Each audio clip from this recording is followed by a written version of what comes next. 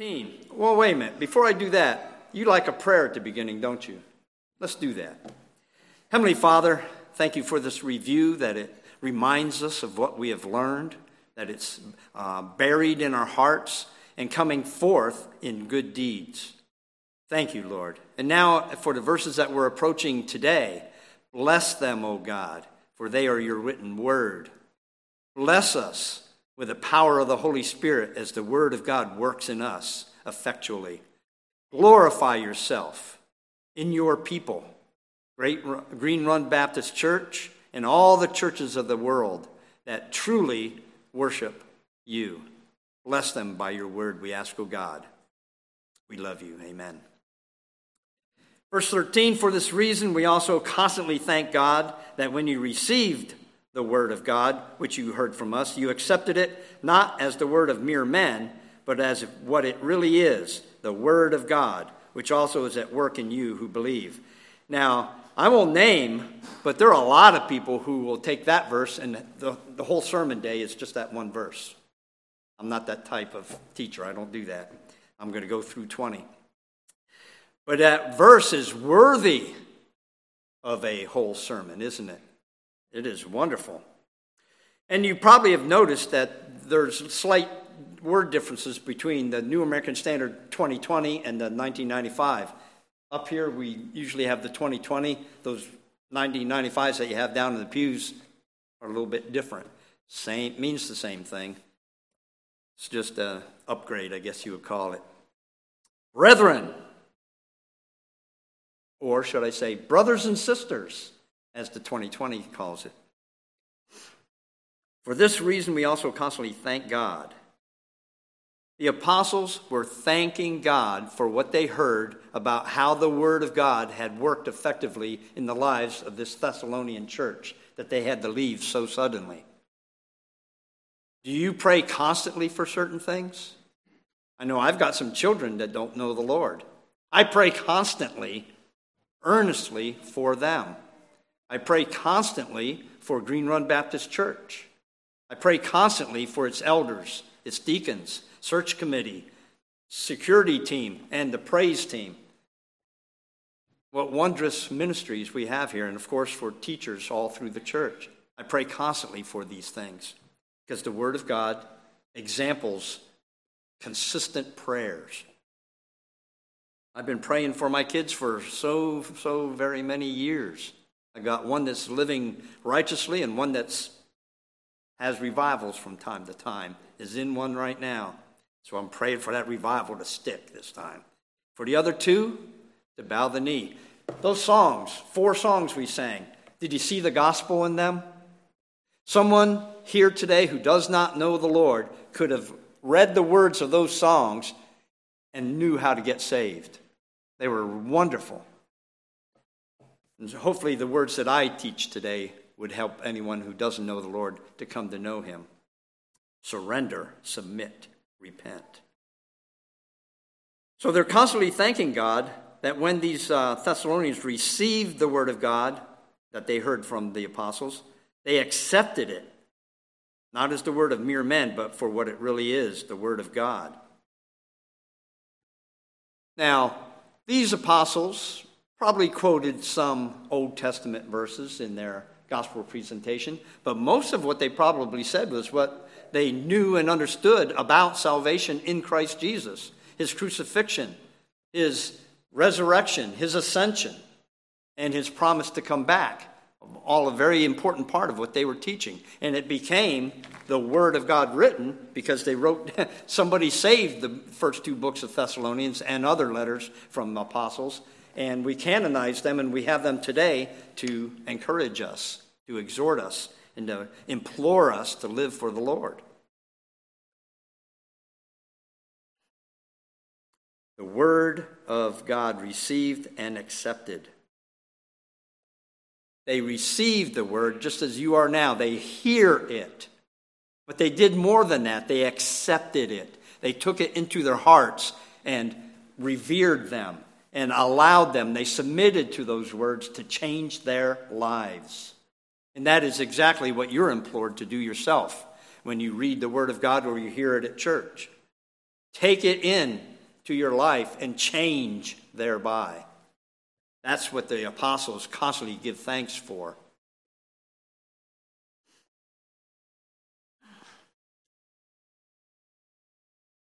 It really is the Word of God. And I like how the King James says those last few words, which is also at work in you who believe.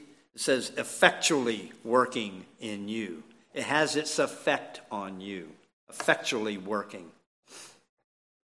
King James has quite a few good ones. We'll see another one here in a little while. But it all helps us to do what verse 12 told us to do, to walk in a manner worthy of the God who calls you into his own kingdom and glory. You live within the kingdom of God right now. You live within his glory right now. Yeah, there's glory promised in the future in heaven, but you live in his glory now. By the way you live your lives, you live worthy lives of his calling to him. The word of God is not the words of men. It's God using the words of men to put out his message, called the inspiration of the Spirit, inspiration of the Scriptures by the Spirit. Verse 14, for you brothers and sisters, or brethren in the 1995, became imitators of the churches of God in Christ Jesus that are in Judea, for you also endured the same sufferings at the hands of your own countrymen, even as they did from the Jews. Now, what a compliment, not flattery, to the church in Thessalonica from the apostle, but what a compliment. We see in you the same struggle that we saw in Jerusalem right from the very beginning. Our countrymen there persecuted us. And now you are being persecuted by your countrymen. You're just like we were in Jerusalem. And Paul, he can speak very emphatically about that, can he? Because he was one of the people persecuting the church. He held the robes of those who stoned Stephen to death. He was all for persecuting the church. Matter of fact, when he got saved, he was on the way to Damascus to put people in prison. He had a list of people that were Christians. We're going to eradicate this Christian church. They kept trying and trying, but couldn't do it, could they? Kill one, and God saves three more. So Paul knew what persecution was. And so he heard of the persecution, experienced some of the persecution before he had to leave Thessalonica. But they continued to be persecuted by their countrymen. And to the Jews there, they were persecuted by the Jews and the Gentiles. And the Gentiles there were persecuted by the Jews and the Gentiles, both. These words countrymen, you kind of think that there's a separation there. But remember, when Paul spoke the gospel to the Thessalonians, he started with the Jewish synagogues. And it said in Acts 17 that many Greeks and women of renown joined the church. They got saved and were one group together, Jew and Gentile together. So this persecution of the Jews and the Gentiles that got saved was from both Jews and Gentile non-believers. I make that an important point because a lot of the things that I looked up didn't mention that. So now you got, as Pastor Dave would say, there's no extra charge for that. If anyone remembers that quote, quite often used. Even with a large print Bible, I sometimes have a hard time finding where I just was. That happens when you're just about approaching the wonderful class of the 70-year-olds. A few more months and I'll be joining those of you who are in their 70s. You have to look over a few things about our eyes. But my eyes never stop seeing the excellence of God and the excellence of his word. They'll never be poor enough, right, Ken? He's got some funky eyes, but he never forgets the word of the Lord and the glory of his God. Amen? Sufferings at the hands of your own countrymen. And you may not suffer deadly, painful persecutions in this country, but you felt the pang of loved ones, neighbors, workmates who make fun of you because you live righteously. That hurts. It hurts your feelings. And so you do feel that from your countrymen. And at some point in the near future, we could be experiencing physically painful persecutions because this world is getting worse and worse, more vile as time goes on, which is a sign of the Lord's imminent return, isn't it? Yahoo! Glory. At some point, I got to get my little glory guy back out here. I don't know where I put him, but he'll come out here soon. There he is. I'll keep him ready. In case you weren't here last week, remember our glory guy. All right. Now, a Keith story. We'll stop for a minute. We got another Keith story. You get a lot of those from me. When I was at Faith Bible Church, I would watch Pastor Dave as he preached, and when he would hit a really good note, I would be in the front seat. Not everyone could see it, but I would stick this up, and Dave would look over at me, yeah, glory. I did that to him all the time. My wife wouldn't let me. I wanted to get a balloon one time and stick this on the string and let it loose. But David never had to go through that because Gina stopped it. Somebody says, thank you, Gina. I love that brother. I miss him so much. Verse 15, it continues to talk about the Jews. Now, most of the time when they're talking about the Jews, they're talking about the hierarchy.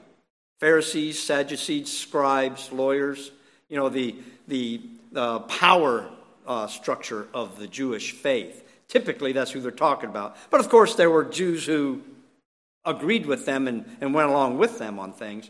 But the leadership of the Jews persecuted the church right from the very beginning, and they continue to do so. And so, let's explain a little bit about these Jews and what they did in verse 15, who both killed the Lord Jesus and the prophets and drove us out. Now, what prophets is Paul talking about? He's not talking about the New Testament short-lived prophets of the church. There was a short period of time with the apostles and prophets. Those are not the prophets we're talking about here. We're talking about all the way through the Old Testament. You go in the scriptures and see what happened to some of those prophets. One of them was sawn in two with a saw. Ugh. Terrible. Jeremiah was placed in a pit with a rope around his ankle and put down in a well that was full of sewage and pulled out later. He didn't die from that one, but he died nonetheless later.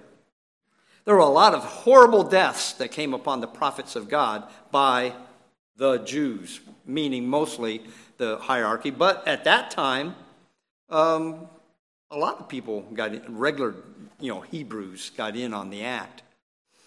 They killed the prophets, and then they killed the Lord Jesus himself. They had the Romans do it. Why? They could have done it. They killed Stephen, didn't they? They stoned him to death. And when people are stoned, they don't take these little rocks that size and just fling them at them like you see in some of these Hollywood movies. No. When people are stoned, it's very graphic. Close your ears of your children.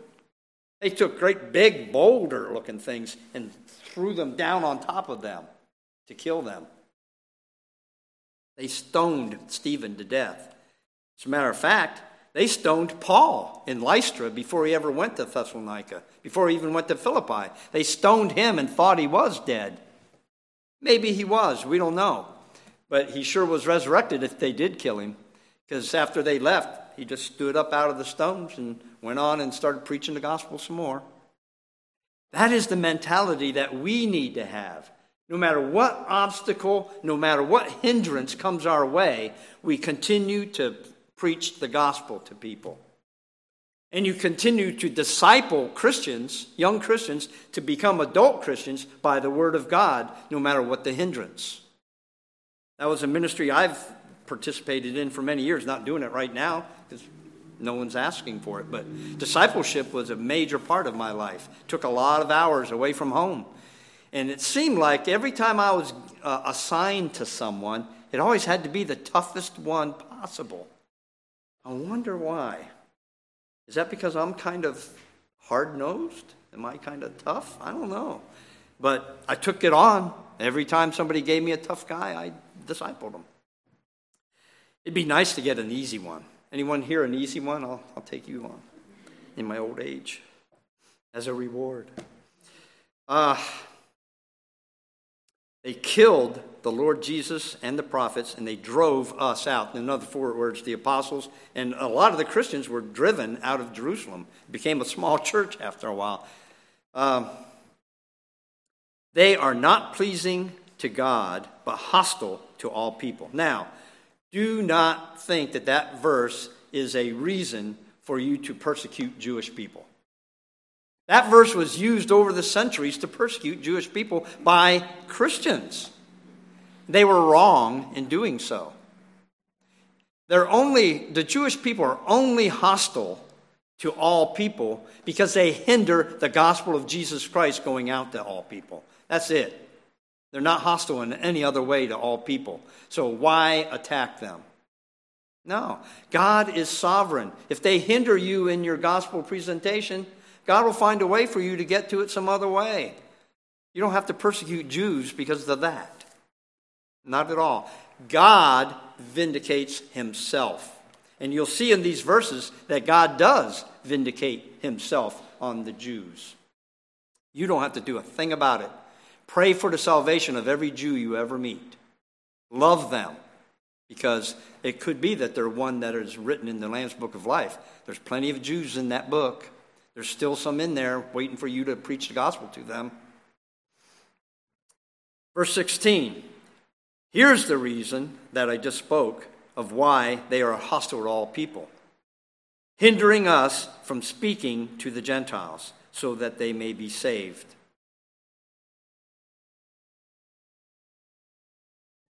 Not only did they hinder from preaching to other Jews, but they hindered preaching to the Gentiles. Now, there was a movement at the time that Paul was ministering where the Jews, the hierarchy of the Jews, was having a somewhat of an evangelistic crusade among the Gentiles. They were proselytizing Gentiles. As you saw in some of the Gospels, there were people then, when Jesus was ministering, that had come under the Jewish faith. They were Gentiles, they were pagans, but they came into Judaism.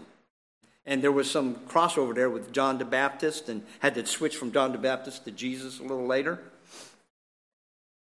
But the jealousy that the Jews had were mostly that the Gentiles were being preached the word of God, yes. But also, they are taken from the numbers that these people, these Jewish preachers were trying to proselytize Gentiles into the Jewish faith. These Gentiles were swarming to Christ rather than to Judaism. Okay? So he had a dual purpose in their jealousy. That's an aside too. A lot of preachers don't talk about that one, but I'm a history buff. What can I say? So that's another one, no extra charge.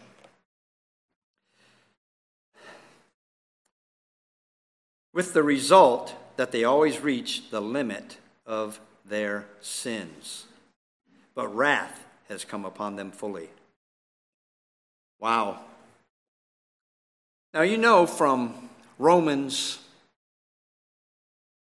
9, talks about the Jewish people, how God loves them, and there's going to be a revival among them. But all people experience wrath through their lives who don't know Christ. All people, all your life, you're experiencing forms, small amounts of wrath all along, waiting for the day when the final wrath will fall upon them at the judgment seat of Christ. Now, Christians don't face that judgment seat of Christ. Christians face the Bema seat of Christ, which is a seat or judgment of rewards. You either have a lot of rewards, or you don't have very many, or you have none. You're just there by the skin of your teeth. Don't be that person. Have rewards. Preach the gospel. Teach the word. Comfort those who need it. Exhort and teach those who need it. Disciple people into the full adulthood of the Christian faith. and have plenty of reward at the Bema seat. But these Jews, and we can look at history and see poor Jewish people, people who maintain it, they suffered all along, still suffering today in some places, because they will not accept the Lord Jesus Christ, and they continue to try to hinder the gospel of Christ if they can. Of course, the church is so huge now, they have a hard time of it, but still, we'll try. We do not need to help God in his wrath on Jewish people one little bit. He's got it under control. Pray for them, as I said before. Now, 70 A.D., Jerusalem was sacked by the Romans because of a rebellion. That was a form of wrath, but it wasn't the wrath. The wrath is reserved for Judgment Day at the end of all things. But Paul here is proclaiming, as much as awful things that these people are doing to you, God has it under control. His wrath will take care of that. You just continue on with what I've been teaching you to do. All right? And that should be encouraging to you. One less thing to have to do. You don't have to persecute Jews. It's off your list. Nice. Verse 17. But we, brothers and sisters, or brethren, having been orphaned from you by absence for a short while, in person, not in spirit, we're all the more eager with great desire to see your face. Here comes that love talk again. Remember last week we had a verse where a lot of the love talk going on. And I made a joke about, love mush books and all. I won't do that this week, even though I just did. Orphaned. Basically, most versions use the term taken away. We were ripped away from your presence. And that was through persecution.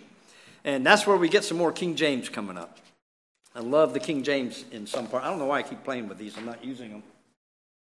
It's because they're crooked, that's why. If you know me, they have to stay uncrooked. Crooked is ungood.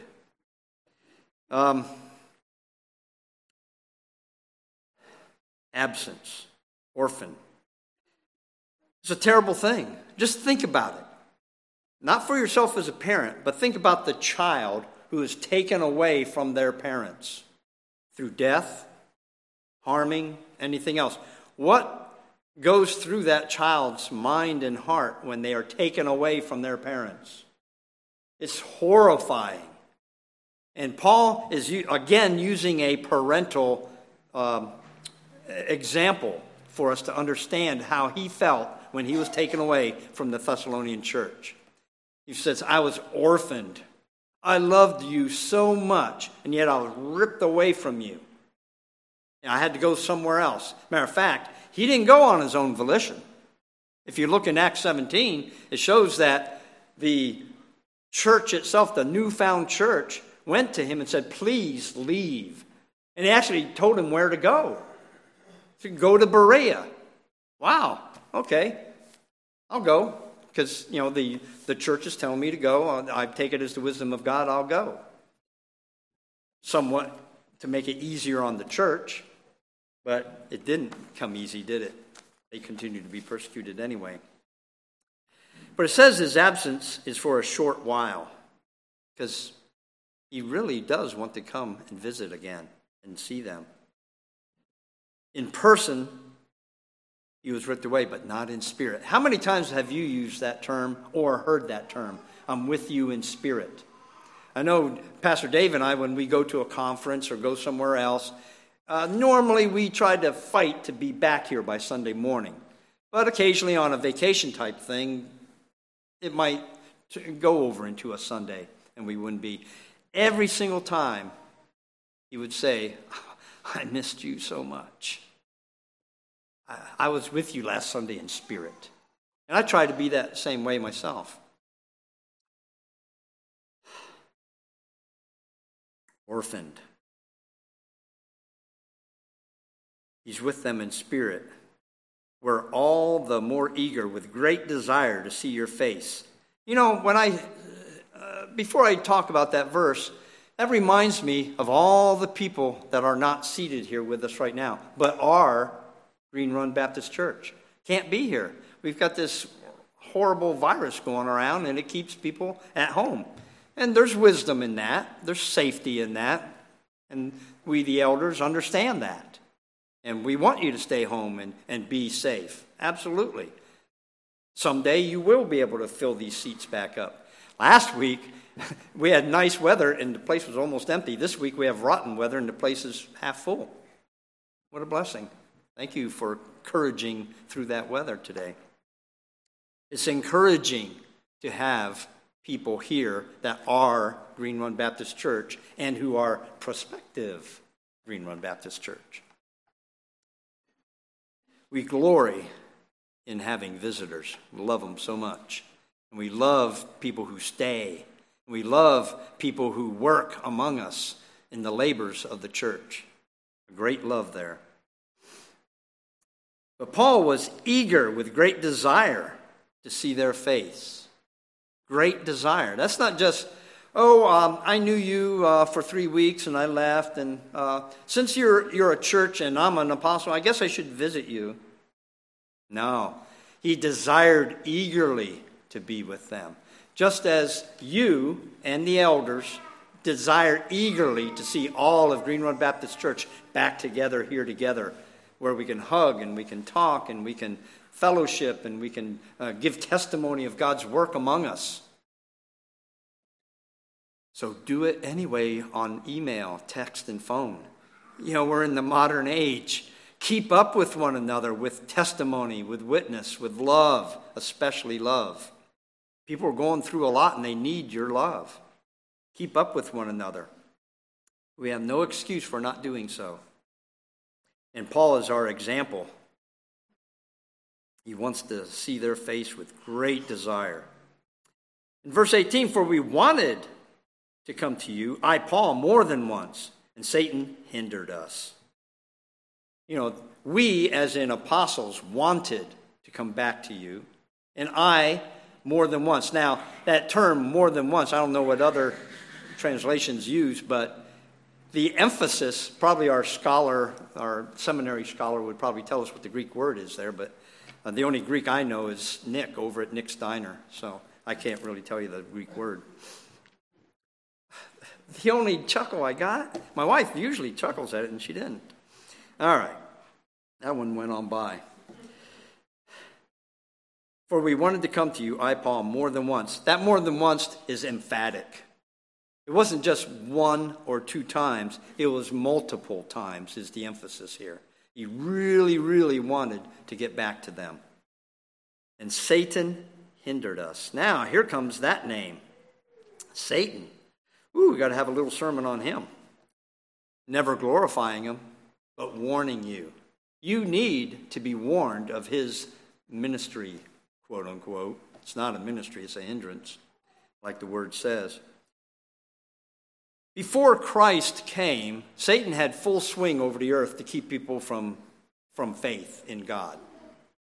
The Jews were the only ones hearing it. Occasionally a proselyte would come in here and there. Not many in the Old Testament, a few. Satan had full swing on the earth. But when Christ came, remember when he sent out the 70 to go out into the villages and preach the gospel? When they came back talking, God did this and God did that. What a great ministry God did among people. What did Christ say? I saw Satan falling from heaven like lightning. He fell. His work was changed forever. No longer could he stop the gospel from being presented to the world. He could do a lot of other things. He could do some hindering. He could do some tempting. He can, really make a mess for you. His fiery darts are especially aimed at pastors and elders and deacons. But you too. He's called the adversary. Matter of fact, the word, I better not say Greek again, but the word in the original language, it actually means adversary. Satan is an adversary for us. And here Paul, the great apostle, is hindered from making a visit. Now, that doesn't depict the power of Satan. It depicts the sovereignty of God.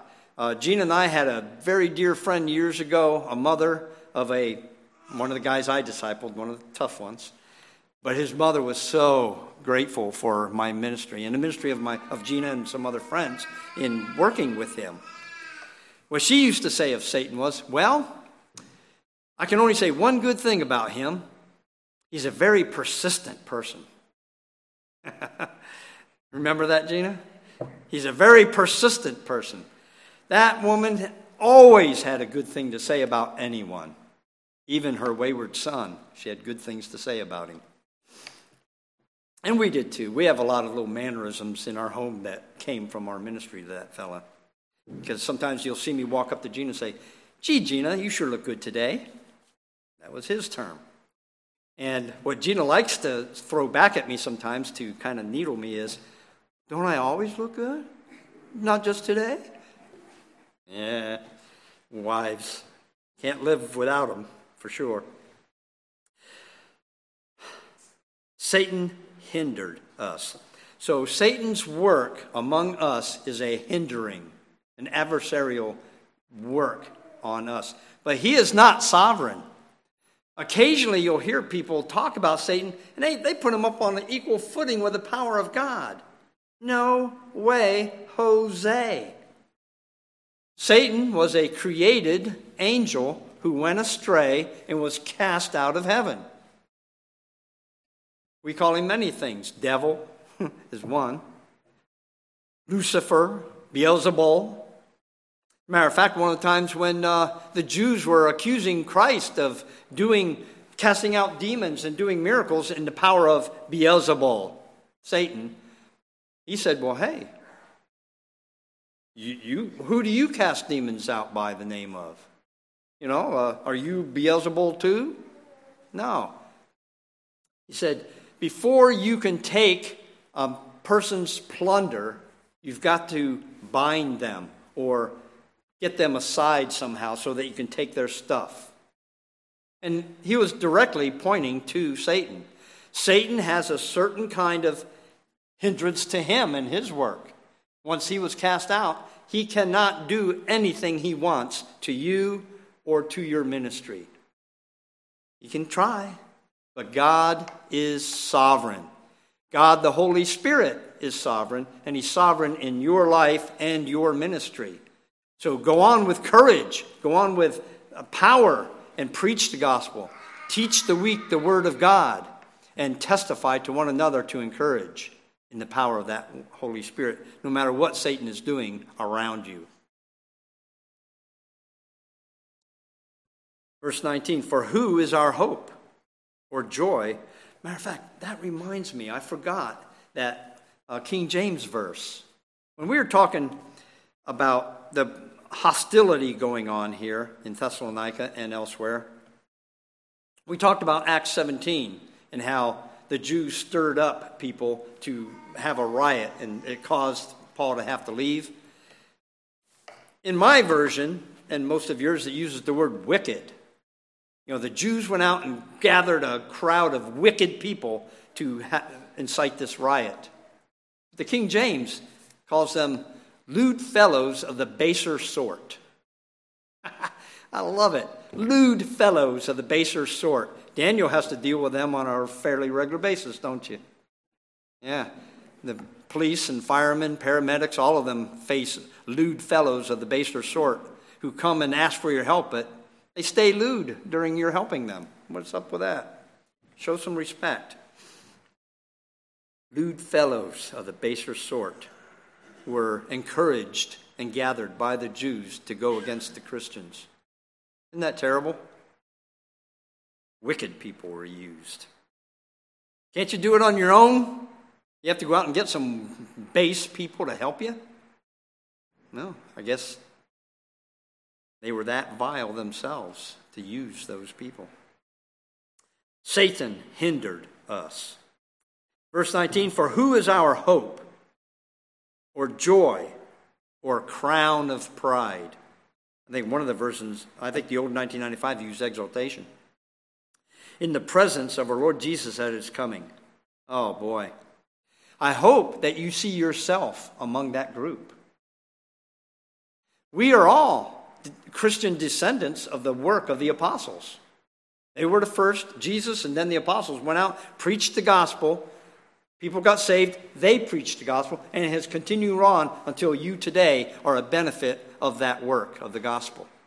The word of God has reached you and touched you in a way that effectually worked in you and changed you into a person of God, worthy of the call of God in Christ Jesus. These Thessalonians were his hope. Now, not his only hope, because Jesus is our only hope. But there is a hope in our Lord by seeing people saved. Have you ever led someone to the Lord? Have you ever discipled that person into adulthood in Christianity? I have. It is a wonderful, hope-filling experience.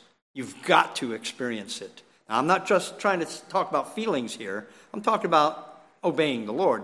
But the experience is indescribable, so wonderful. I remember my favorite one. I had a Jewish friend that I was working with, and we were commuting to work back and forth. Now, he wasn't the Jew with the locks and the hat. He was a Jew as being born into it, believed some of what they believed, but he wasn't, into their synagogue and all. He was just a Jewish person and let you know he was, all right, in their tradition. And back and forth, I'd talk about the Lord with him as much as he would let me. But one day it came to a head. We were in the Gidunk at the Naval Air Station. I was working for the Civil Service at the time, loading and unloading airplanes.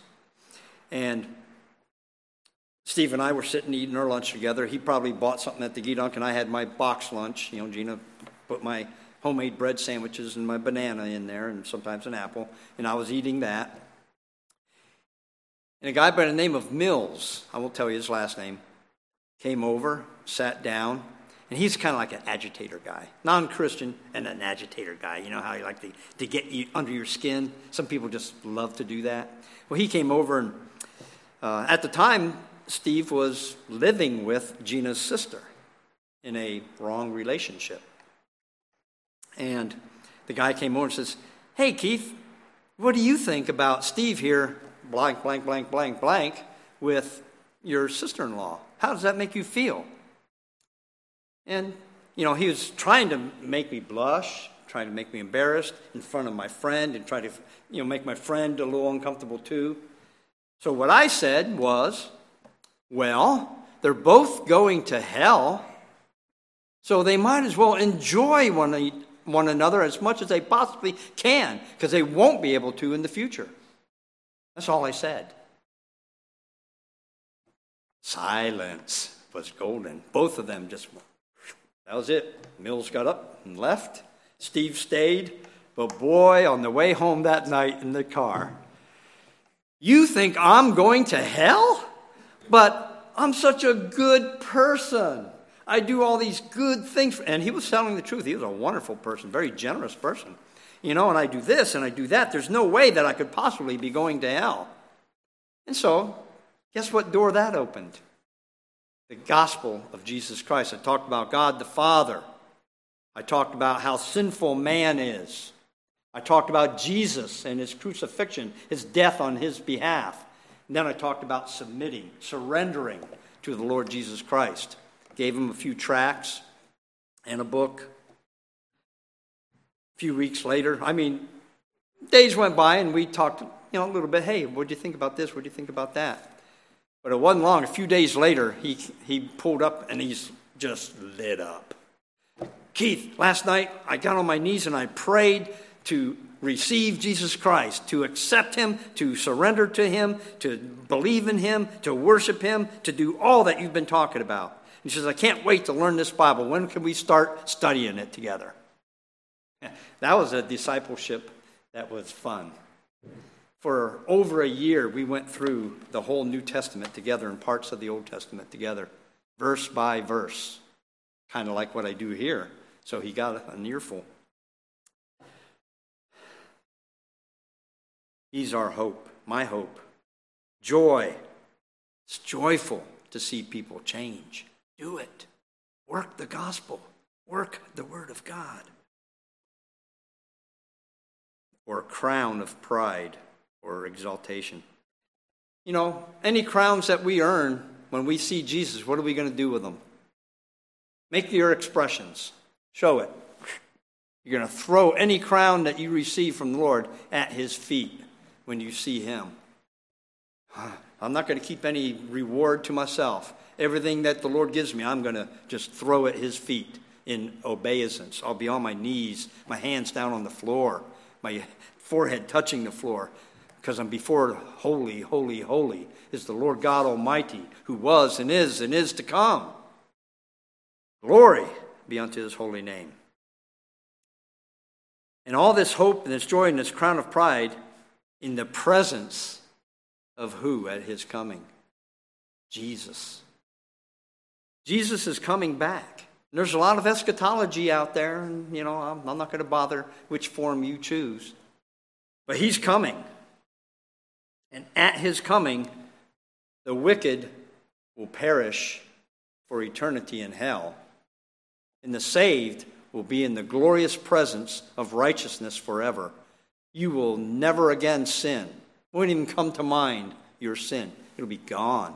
You have a brand new body that can stand in the presence of the Lord. A new heaven, a new earth was sung about today, read about. A new heaven and new earth. The old one is going to dissolve in intense heat. Everything here is going to be gone. Your trust funds, your bank accounts, your houses, all that stuff is going to burn. But you won't. The ungodly will burn in hell for eternity because they're eternal souls just like we are. But those who know Christ will not burn.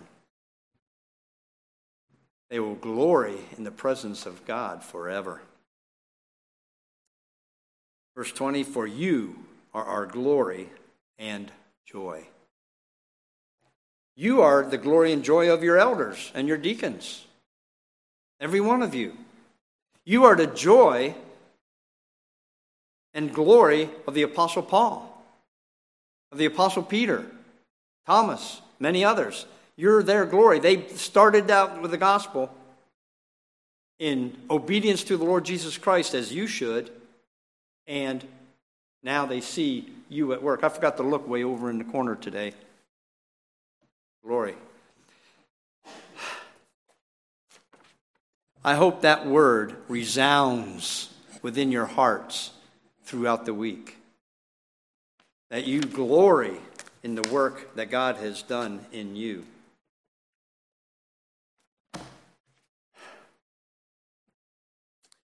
My faith has found a resting place. I really enjoyed that verse in there. It says, my heart is leaning on the word, the written word of God. Salvation by my Savior's name. Salvation through his blood. If you're here among us today or listening online and you are not saved, I hope you've heard plenty today to be implored to give your life to the Lord Jesus Christ in every area of your life, fully. Give it up.